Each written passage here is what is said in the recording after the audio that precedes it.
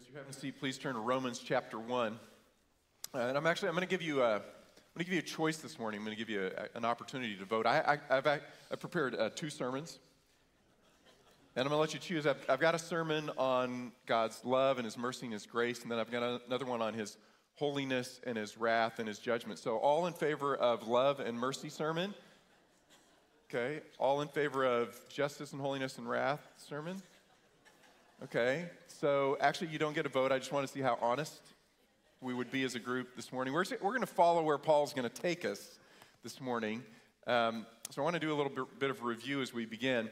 Read with me chapter 1, verses 16 and 17. These are the theme verses, in a sense, for the whole book of Romans. Paul says, "For I am not ashamed of the gospel, for it is the power of God for salvation to everyone who believes, to the Jew first and also to the Greek. For in the gospel, the righteousness of God is revealed from faith to faith, as it is written, the righteous man shall live by faith." Book of Romans is about the gospel, and the gospel means literally good news. And what we said last week is the gospel it's really beyond good news. It's the best news ever. It's the best news you could possibly hear because the gospel reveals the righteousness of God. And what Paul means in these thematic verses by the righteousness of God is not just God's character, that He is right in all that He does and thinks and says, His being itself, but that God sets us in a right relationship with Him through the work of Jesus Christ. That is the gospel. That is good news. And the question that immediately might come to our minds is, well, why do we need the righteousness of God? Or why do we need good news? Paul's going to say extensively, you need good news because before you really can understand the depth of the good news, you got to understand that there's bad news that precedes it. Chapter 1, verse 18. "For the wrath of God is revealed from heaven against all ungodliness and unrighteousness of men who suppress the truth in unrighteousness." God's righteousness is also revealed in His wrath or His anger towards sin. God hates sin, and God has to hate sin because God is perfect in His holiness. He's perfect in His rightness. And His rightness is reflected in all that He has made, including it should be in us, but we're not. We're not right with God. And so Paul says the wrath of God is revealed from heaven against all unrighteousness and ungodliness of men. And one of the challenges we face when we hear that word wrath is we think of our own anger or the anger of the people around us, and it's arbitrary, it's capricious, it's not controlled, but the wrath of God is not like that. God's anger is not like that. It's not uncontrolled, it's not capricious, it's not arbitrary. It's a settled indignation against sin, and God has to hate sin because God is perfect in His holiness. And notice that His wrath against sin covers all people. It says, "For the wrath of God is revealed from heaven against all ungodliness and unrighteousness of men." Paul's talking about everyone. He's not talking just about the worst of the worst. He's not talking about murderers or thieves, criminals. The wrath of God is revealed against all ungodliness, that is, sin against God, and all unrighteousness, sin against others. It's everybody. And so we're starting a section here. It begins in 1:18 and it's going to end in 3:23, in which Paul is going to say, each and every one of us is under the wrath of God because each and every one of us has sinned. And he's going to go individual to individual, group to group, and he's going to summarize it with this statement: "For all have sinned and fall short of the glory of God." So the next couple of weeks, in a sense, are going to be kind of dark because we really cannot understand the beauty of the gift of the gospel of Jesus Christ. That is, that we're set right with God as a gift that we simply receive by faith. We can't really understand how profoundly beautiful that gift is until we understand how profoundly broken we are, right? We're not just a little messed up, people. We're deeply, deeply broken, and our relationships are broken, and the world around us is broken, and our families are broken, and our neighborhoods are broken, and our culture is broken. And when we understand how deeply broken it is, then we just reach out and grasp the gospel as profoundly beautiful news. So what Paul is going to talk about this morning is, in a sense, why we need the good news. And he's going to give us two reasons. He's going to start this week, and he's going to build on this argument through the next few weeks. But the first two reasons he's going to give are these. First, because we have rejected God. All right, we need good news because we have rejected God. And we're responsible for that rejection of God. Verse 18, for the wrath of God is revealed from heaven against all ungodliness and unrighteousness of men, who suppress the truth in unrighteousness. Because that which is known about God is evident within them, for God made it evident to them. For since the creation of the world, his invisible attributes, his eternal power and divine nature have been clearly seen, being understood through what has been made, so that they are without excuse.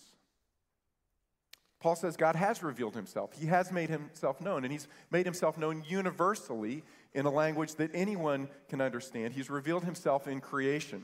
Perhaps you recall Psalm 19, verse 1. It says, the heavens are telling the glory of God, and their expanses declaring the work of his hands. Day to day pours forth speech, night to night reveals knowledge. God is making himself known constantly through creation. And what we have done is we have suppressed the truth. Or we have suppressed the truth. God has revealed himself, and mankind has suppressed what God has revealed. Notice again what he says. The wrath of God is revealed from heaven against all ungodliness and unrighteousness of men who suppress the truth in unrighteousness. God has made himself known, and he's made himself known in a way that's adequate for anyone and everyone to understand. He's made himself known universally through his creation. Specifically, Paul says his eternal power and divine nature. What Paul means by that phrase is when you look around you, you have to acknowledge something exists, not nothing. And that something is a universe that's vast and immeasurable and apparently ever expanding. That universe reveals that there has to be one who exists outside of what is created, that is an uncaused cause. There must be a God, and he must be powerful, he must be intelligent, he must be good. And he's not me. I'm not God. And what he reveals in nature should force me to my knees and say, there's one that I must worship. Albert Einstein, who is probably the most famous physicist, maybe the only physicist that some of us even know, once said this: my religious feeling takes the form of a rapturous amazement of nature's law, which reveals an intelligence of such superiority that compared with it, all the systems of thinking and acting of human beings are an utterly insignificant reflection. I'm drawn to one who is greater than I. And what Paul argues is that God's revelation is so great in nature and is so thorough and so accessible to everyone that if a person chooses not to believe in God, it's because they have actively suppressed the truth, which means to stifle or to restrain or to bury the truth. Friedrich Nietzsche once said, if you could prove God to me, I'd believe him all the less. He's saying, I say no. In the face of all of the evidence you present to me, I choose to say no. And Paul says, as a result, all of us are without excuse. There is no excuse. Verse 20, for since the creation of the world, his invisible attributes, that is, his eternal power and divine nature, there is a God, there must be a God. They've been clearly seen, being understood through what has been made, so that we are without excuse. Now, I hope this has never happened to you. I hope it never does happen to you, but for you students, you may have seen this before. I've interacted with students that this has happened to, and it's really a tragic moment where, 2 weeks from now you walk in to take your first major exam for the course for the fall, and you're ready. Got your Scantron, got your pencils, you're all lined up, got your calculator, you're ready for the test. And as you walk in to take your test, the professor's handing graded tests back to the class. Like, what in the world? Go to the prof and say, hey, the test was supposed to be today. It was on the syllabus. I came in ready today to take the test. And prof said, last week I announced that the the test is going to be earlier. You go, well, I don't come to class because you're kind of boring, and I don't want to come to class. You go, well, you should have shown up in class. He said, also, I emailed all of the students. You go, well, I don't check my email. I just transferred from UT, and they call us. The professor calls everyone, and they hand us their Scantron. It's just, so well, I put it in GroupMe as well. Well, I dropped my phone in the toilet. I don't have a phone. And process. I'm sorry. There's no excuse, man. I covered the bases. Paul says God has covered the bases. The truth is so expansive. It is so clear that if a person doesn't reach out to follow God, it's because they've chosen to suppress the truth and say no. What that means is no one will stand before God and be condemned because they lacked information. No one will stand before God and be condemned because they lacked revelation from God, that God didn't reveal himself. Now, I can't tell you how many hundreds of times I've been asked the question, well, what about that person who's completely isolated and they never get to hear the gospel in Jesus Christ, but they're sincerely seeking after God? And what Romans 1 tells us is there is no such person. Because if a person sincerely seeks after God, God wants to be found. God's trying to reveal himself. God is shouting from the heavens. Day to day pours forth speech. Night to night reveals knowledge. And if a person sincerely is seeking after God, God will give that person more information about him. He will draw that person to himself. It says in Jeremiah chapter 29, you will search for me and find me when you search for me with all of your heart. God wants to be found. And so from God's perspective, this proliferation of religions in the world doesn't show that men are seeking after God, but that men are rejecting God and trying to find their own way in life. And all have sinned and fall short of the glory of God, and all are under the sentence of condemnation because God has in fact revealed himself, and mankind has rejected God, first by suppressing revealed truth, and then second by exchanging God for idols. Verse 21. For even though they knew God and that he must exist, they did not honor him as God or give thanks, but they became futile in their speculations, and their foolish heart was darkened. Professing to be wise, they became fools, and they exchanged the glory of the incorruptible God for an image in the form of corruptible man and of birds and four-footed animals and crawling creatures. And what we see in this section is there's a downward spiral of sin. And notice where it begins. Verse 21 again. Even though they knew God, they didn't honor him as God. They didn't say, I'm going to let God be God and I'm not God. They didn't honor him as God. You remember where that first happened? In the garden. Satan came to Eve and said, you don't have to let God be God. You can be your own God. You can determine your own identity. You can determine your own purpose. You can determine your own destiny. You don't have to let God exercise his authority over you as creator. You can be your own God. So here's where the downward spiral starts. They didn't honor him as God. Second, they didn't give thanks. When do we see that first occur? Also, in the garden. Has God really given you every tree of the garden? No, he hasn't. He's withholding what's most important in the garden. As Oswald Chambers once said, the root of all evil is the suspicion that God is not good. It seems really simple, doesn't it? They didn't let God be God. They didn't give thanks. And this downward spiral or progression of sin began. And then what happened? They didn't honor him, even though they knew God, they didn't honor him as God or give thanks. But instead they became futile in their speculations, and their foolish heart was darkened. That is, their capacity to understand who God is, that their reasoning ability became darkened because they rejected the revelation that they were given. Have you ever known a really, really, really intelligent person who doesn't believe in Jesus Christ? Probably got a lot of them. How is that possible? I've always wondered, how is that possible? It's because when you reject the Creator and the revelation he's given, your capacity to reason becomes darkened. Okay, the mind is a gift from God, and when it's used in the worship of God, it, in a sense, becomes expansive in its understanding. But when we reject God, our capacity to reason toward God becomes diminished and darkened, And then what happens is our emotions and our affections are affected, our bodies are affected, our sexuality is affected, what we understand as truth and goodness is affected, our relationships are all affected, our families are affected, our society is affected. So we didn't let God be God. And we didn't say thanks for what God has given. And so this downward spiral begins. But here's the paradox of this. Mankind has to worship something because we're creatures.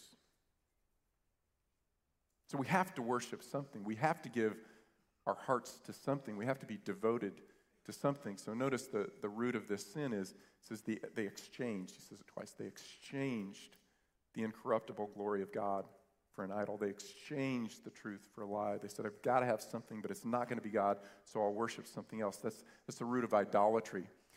Ezekiel chapter 14, verse 3, the Lord says, Ezekiel, these men have set up their idols in their hearts. So I think that's a really good verse for us to wrap our minds around. When we think idols, we think little statues or big statues. And the point of idolatry is, what are the affections of our heart? That's the root of idolatry. So the Lord says, these men have set up their idols in their hearts. They love something more than they love me. They're not giving me the devotion that I deserve. Let me share with you this quote from Tim Keller. He said, a counterfeit God or an idol is anything so central and essential to your life that should you lose it, your life would feel hardly worth living. An idol is whatever you look at and say in your heart of hearts, if I have that, then I'll feel my life has meaning. Then I'll know that I have value. Then I'll feel significant and secure. There are many ways to describe that kind of relationship to something, but perhaps the best one is worship. We were made to worship because we're creatures, we're finite, we're made to worship. And if it's not God, it's going to be something else. So what happens? Well, we've rejected God, and because we've rejected God, God allows us to be turned over to the consequences of our sin and rejection. This is why we really, really need good news. First two reasons, because we've rejected God, because God has released us to the consequences of our sins. Verse 24, therefore, God gave them over in the lusts of their hearts to impurity, so that their bodies would be dishonored among them. For they exchanged the truth of God for a lie, and worshipped and served the creature rather than the Creator, who is blessed forever. Amen. God is righteous. God is holy. God is love. These are fundamental attributes of God. This is who God is. Isaiah 6, holy, holy, holy. God is holy. 1 John chapter 1, God is love. God is not angry, angry, angry. Okay? Anger and wrath is not a fundamental attribute of God. That's a response out of his holiness towards sin. Right? But fundamental to God's attributes is that he is holy. So when he looks on sin, he has to respond in anger. In his righteousness, he also responds by paying the debt of our sins in Jesus. But we'll get to that later. We'll get back to the good news. Right now, Paul is focusing our attention on the fact that God has to respond in anger towards sin. And there's a future wrath against sin. He's going to talk about that in chapter 2. When we stand before God in judgment, there's a wrath that's poured out against sin at the great white throne judgment. But here what Paul is talking about is the present release of God's wrath against sin. Read again verse 18. For the wrath of God, present tense, is revealed right now from heaven against all ungodliness and unrighteousness of men. God's wrath is being revealed right now. How is it being revealed? Well, 3 times in this section he's going to say. Verse 24, therefore God gave them over. Verse 26, for this reason God gave them over. Verse 28, God gave them over. That is, God releases us to the consequences of our sin. That's how the wrath of God is being expressed, in a sense, right now in human history. As C.S. Lewis wrote years ago, in the end, there are only 2 kinds of people in the world. Those who say to God, thy will be done. And those to whom God says, thy will be done. Because he won't coerce. But even in the releasing of us to the consequences of our sin, God is showing grace. Think about the opposite. What if God didn't allow us to experience the consequence of our sin? Then we wouldn't understand that sin destroys us, right? If he guarded and protected us always from the consequence of sin, we wouldn't understand that life is only found in God. It's not found outside of God. And we would keep trying to chase life outside of God instead of finding life in God. So God, in his mercy and grace, actually allows us to experience the consequence of our sin so that we will be turned to him for healing. Now, let me illustrate. Sometimes our actual needs and our felt needs don't align, right? Sometimes we feel we need something that we don't actually need. And we chase after that. Felt needs and actual needs don't always align.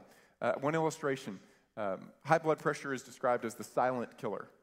The reason is you often don't feel that you have high blood pressure until you have a stroke or heart attack, heart disease, right? So you're not feel in your body that your blood pressure is high. It's called silent killer. So you might feel like you need a Big Mac, or you need, a supersized fries and the 32-ounce Coke.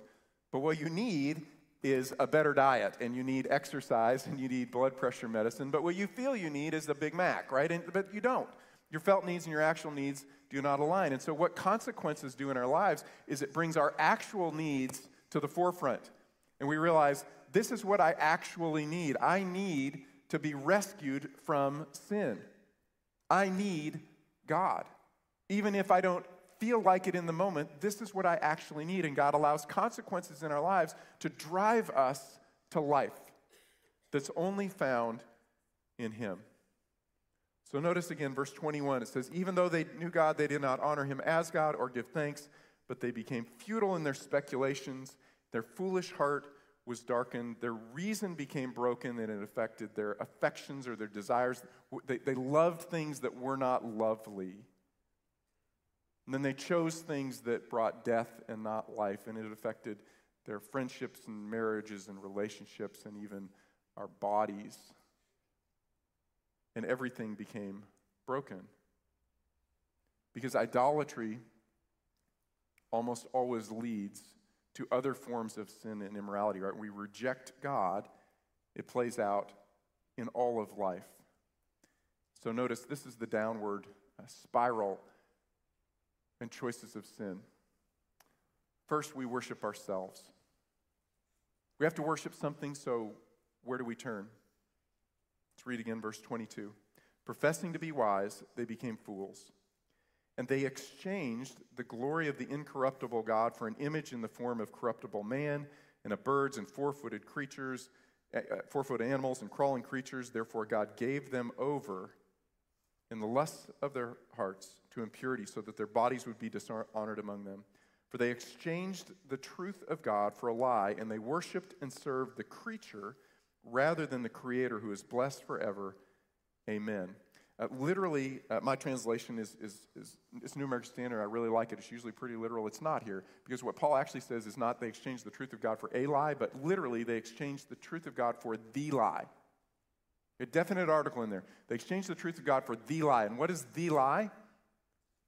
That you can be your own God, right? That's the fundamental lie, that you can find life outside of God. You don't need God. Life can be lived independently from God, which is completely and utterly the lie, because we are contingent or dependent beings. We are finite beings. We need God. But what do? They exchange the truth of God for the lie, that we can find life outside of ourselves, and as a result, we idolize our own selves. We worship our own selves. We believe that we have the authority to define our own identity and purpose and calling and mission, and we don't. If we've been made by another, that one gets to choose who we are. You probably heard the poem Invictus, William Ernest Henley. Very, very famous. It's a great rallying cry, except it's a lie. But other than that, right, it's really good. Last two stanzas go like this. Beyond this place of wrath and tears, right? It's a difficult life. Beyond this place of wrath and tears looms but the horror of the shade. And yet, the menace of the years finds and shall find me unafraid. It matters not how straight the gate, how charged with punishments the scroll. I am the master of my fate. I am the captain of my soul. I've got this. No, you don't.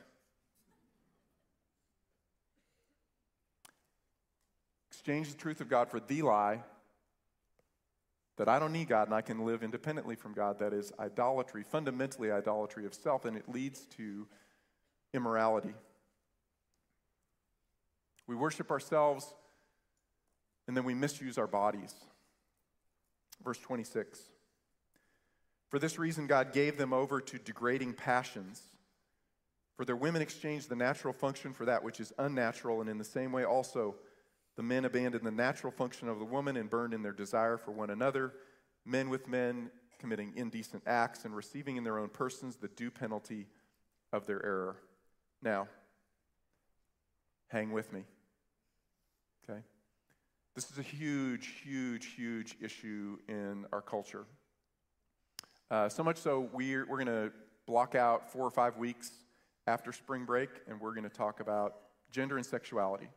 Okay, so this morning I'm just going to talk a little bit about what these verses mean, but I want you to hang with me. If you want us really dig into this topic more, I can give you some more literature to read. I also know it's going to be a really sensitive topic for some of you, because it's maybe an issue that you struggle with or a friend struggles with. I've had friends whose parents have left one another because of homosexual relationships. So I want you just to hang with me for just a moment. First thing I want you, because I can't cover everything this morning. We'll cover it more extensively later. And we'll actually even do like some lunches after church so we can come in and really wrestle with this. So this is going to be a little bit cursory, but hang with me. First thing to note is what Paul is addressing here is not same-sex attraction. Paul is talking about homosexual behavior.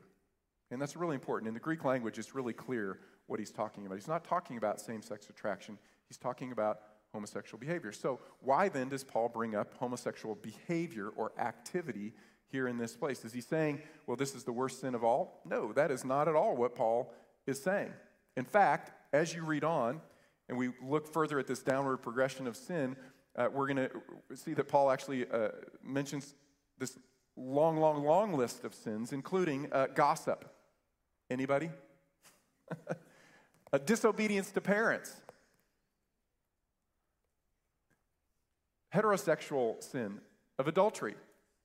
Right, so Paul's not saying this is the worst of the worst. The reason he's bringing it up here is because he's talking about what God has revealed in nature, that God has revealed himself in nature. And he has revealed our identity through nature as tied to him. So here's what happens. When mankind rejects God, we are untethered from our own identity. You can't know who you actually are apart from God. You can't. But you will create an identity because you have to have an identity. But if your identity is not tethered to God, you can't know who you actually are. Genesis chapter 1. God created man in his own image. In the image of God, he created him. Male and female, he created them. God made us. The Creator knows who you are because the Creator made you a particular way. The Creator knows how you work. And when you reject the Creator, you are rejecting your anchor for your own self-identity. But notice in this statement, when he made man and woman in his own image, he made them male and female. Meaning, a significant part of our identity is also tied to our bodies and our maleness and our femaleness. We are spiritual beings. There's an inner part of us that relates to the Spirit of God, but it does so through our bodies. Everything we do is through our bodies. We worship with our bodies. We eat with our bodies. We sleep with our bodies. We have friendships with our bodies. We study. Everything we do is through our bodies. And so deeply tied to our identity is, in fact, our sexuality. But if we reject God, then we're going to not really be completely clear as to why our sexuality actually matters, but we're going to make something up. That's why he's putting his finger here on homosexuality in particular, and a culture that's gotten to this point where it doesn't understand fundamentally what it means to be male and female and can't because the Creator decides what it means to be male and female, right? That's why Paul brings this up here, as it reflects man's kind rejection of God's nature and our nature in nature.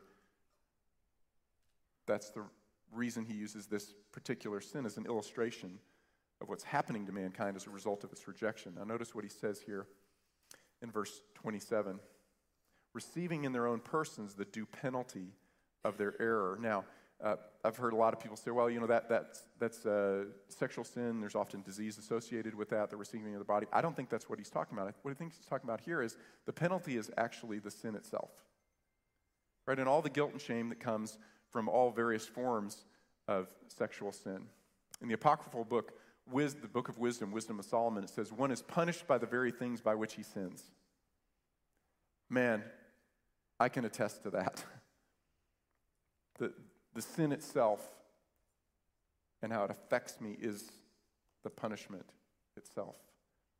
So, if you are right in this moment tempted to say, yeah, glad Paul went after those people, next week, Paul is coming after you. Because next week, he's going to talk about the self-righteous person. And remember, when Jesus really tagged people, man, he really went after him and his anger was flared. Who was his anger toward? It was towards self-righteous religious people. Just remember that. And he had a lot of compassion for people who are struggling with morality issues like prostitutes in their life. There's a lot of compassion and mercy, self-righteous people. So I'm just saying, let's hold off. And maybe what God is beginning to stir up in you is a bit of compassion, right? So why did he use this? Well, he used this particular illustration of a type of sin because it reflects the sense of when we reject God as God, then we can't know who we are. And that's going to affect our sense of our sexuality, our identity, because being made in the image of God means being made male and female. Now, we'll talk a lot more about that later in the spring. Third, we corrupt our relationships. Verse 28. Just as they did not see fit to acknowledge God any longer, God gave them over to a depraved mind to do those things which are not proper, being filled with all unrighteousness, wickedness, greed, evil, full of envy, murder, strife, deceit, malice. They're gossips, slanderers, haters of God, insolent, arrogant, boastful, inventors of evil, disobedient to parents, without understanding, untrustworthy, unloving, unmerciful. Man, wow, that's quite a list. You should have chosen the love sermon this morning, right? Unrighteousness and ungodliness, he says at the beginning of this section. That's the header of the section. Ungodliness, that is sin toward God, rejecting God, not letting God be God. Unrighteousness, sin towards one another. If we're made in the image of God, male and female, and we're brothers and sisters, we're sons and daughters of God, that means we are by nature supposed to be family. Humanity is designed to be a family. And what do families do? They take care of one another, except when they don't. And so all of these sins here are relational sins. The sins that we commit against one another to tear apart our families and our neighborhoods and our communities and our entire cultures. Our society becomes corrupted and broken because man cannot live without God. There's a fourth step. We stop at nothing. Verse 32. And although they know the ordinance of God, that those who practice such things are worthy of death, they not only do the same, but they also give hearty approval to those who practice them. That's the culture that we live in. You have to not just tolerate me, accept me, affirm. We have to affirm. There's pressure to affirm, right? We got to say evil is good. Okay, that's where cultures get when cultures reject God. That's where any of us can get if we say no to God. So we need good news, right? We really, really, really need good news. And we're going to spend 2 more weeks talking about why we really need good news. How do we respond this morning? I'll give you a couple of thoughts. First, confess. There's just a great freedom when God's Spirit brings conviction upon you that you say, yes, God, you're right. And maybe there's an immorality in your life that's rooted in your lack of real deep, profound, accurate self-understanding. And when you say yes, you begin to progressively experience the power of God to reshape your sense of who you actually are. Or maybe there's idolatry in your heart. You're worshiping something other than God. There's something that really holds first place in your affections and in your heart. Right now, God is pointing that out through his Spirit. Confession means literally to say the same thing. God's saying something about your sin. Confession is saying the same thing as God. You're right. Maybe this morning you need to say before the Lord, I confess. You're right.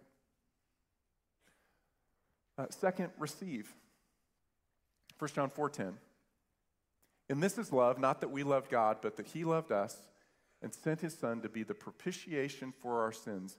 Propitiation is a word we never use in common language. It is a word you should know if you study your Bible. It means this, the satisfaction of wrath. Okay? God isn't wrathful, angry. God is love. God is also holy. Because he's holy, he has to react in anger towards sin. He can't allow sin into his intimate fellowship. So he's angry towards sin, or he's wrathful towards sin. But what God has done is he's poured out all of his anger toward your sin into Jesus. Right? So he's transferred your debt to Jesus. So he is the propitiation, or the satisfaction of God's wrath has happened in Jesus. So you don't have to bear the weight of God's anger, righteous anger towards sin, because it's been poured out in Jesus. And I would encourage you, if you've never said yes to that, man, there's freedom in realizing that all of your debts have been forgiven because they've been paid for by Jesus. He's the satisfaction of God's wrath, this righteous anger towards sin.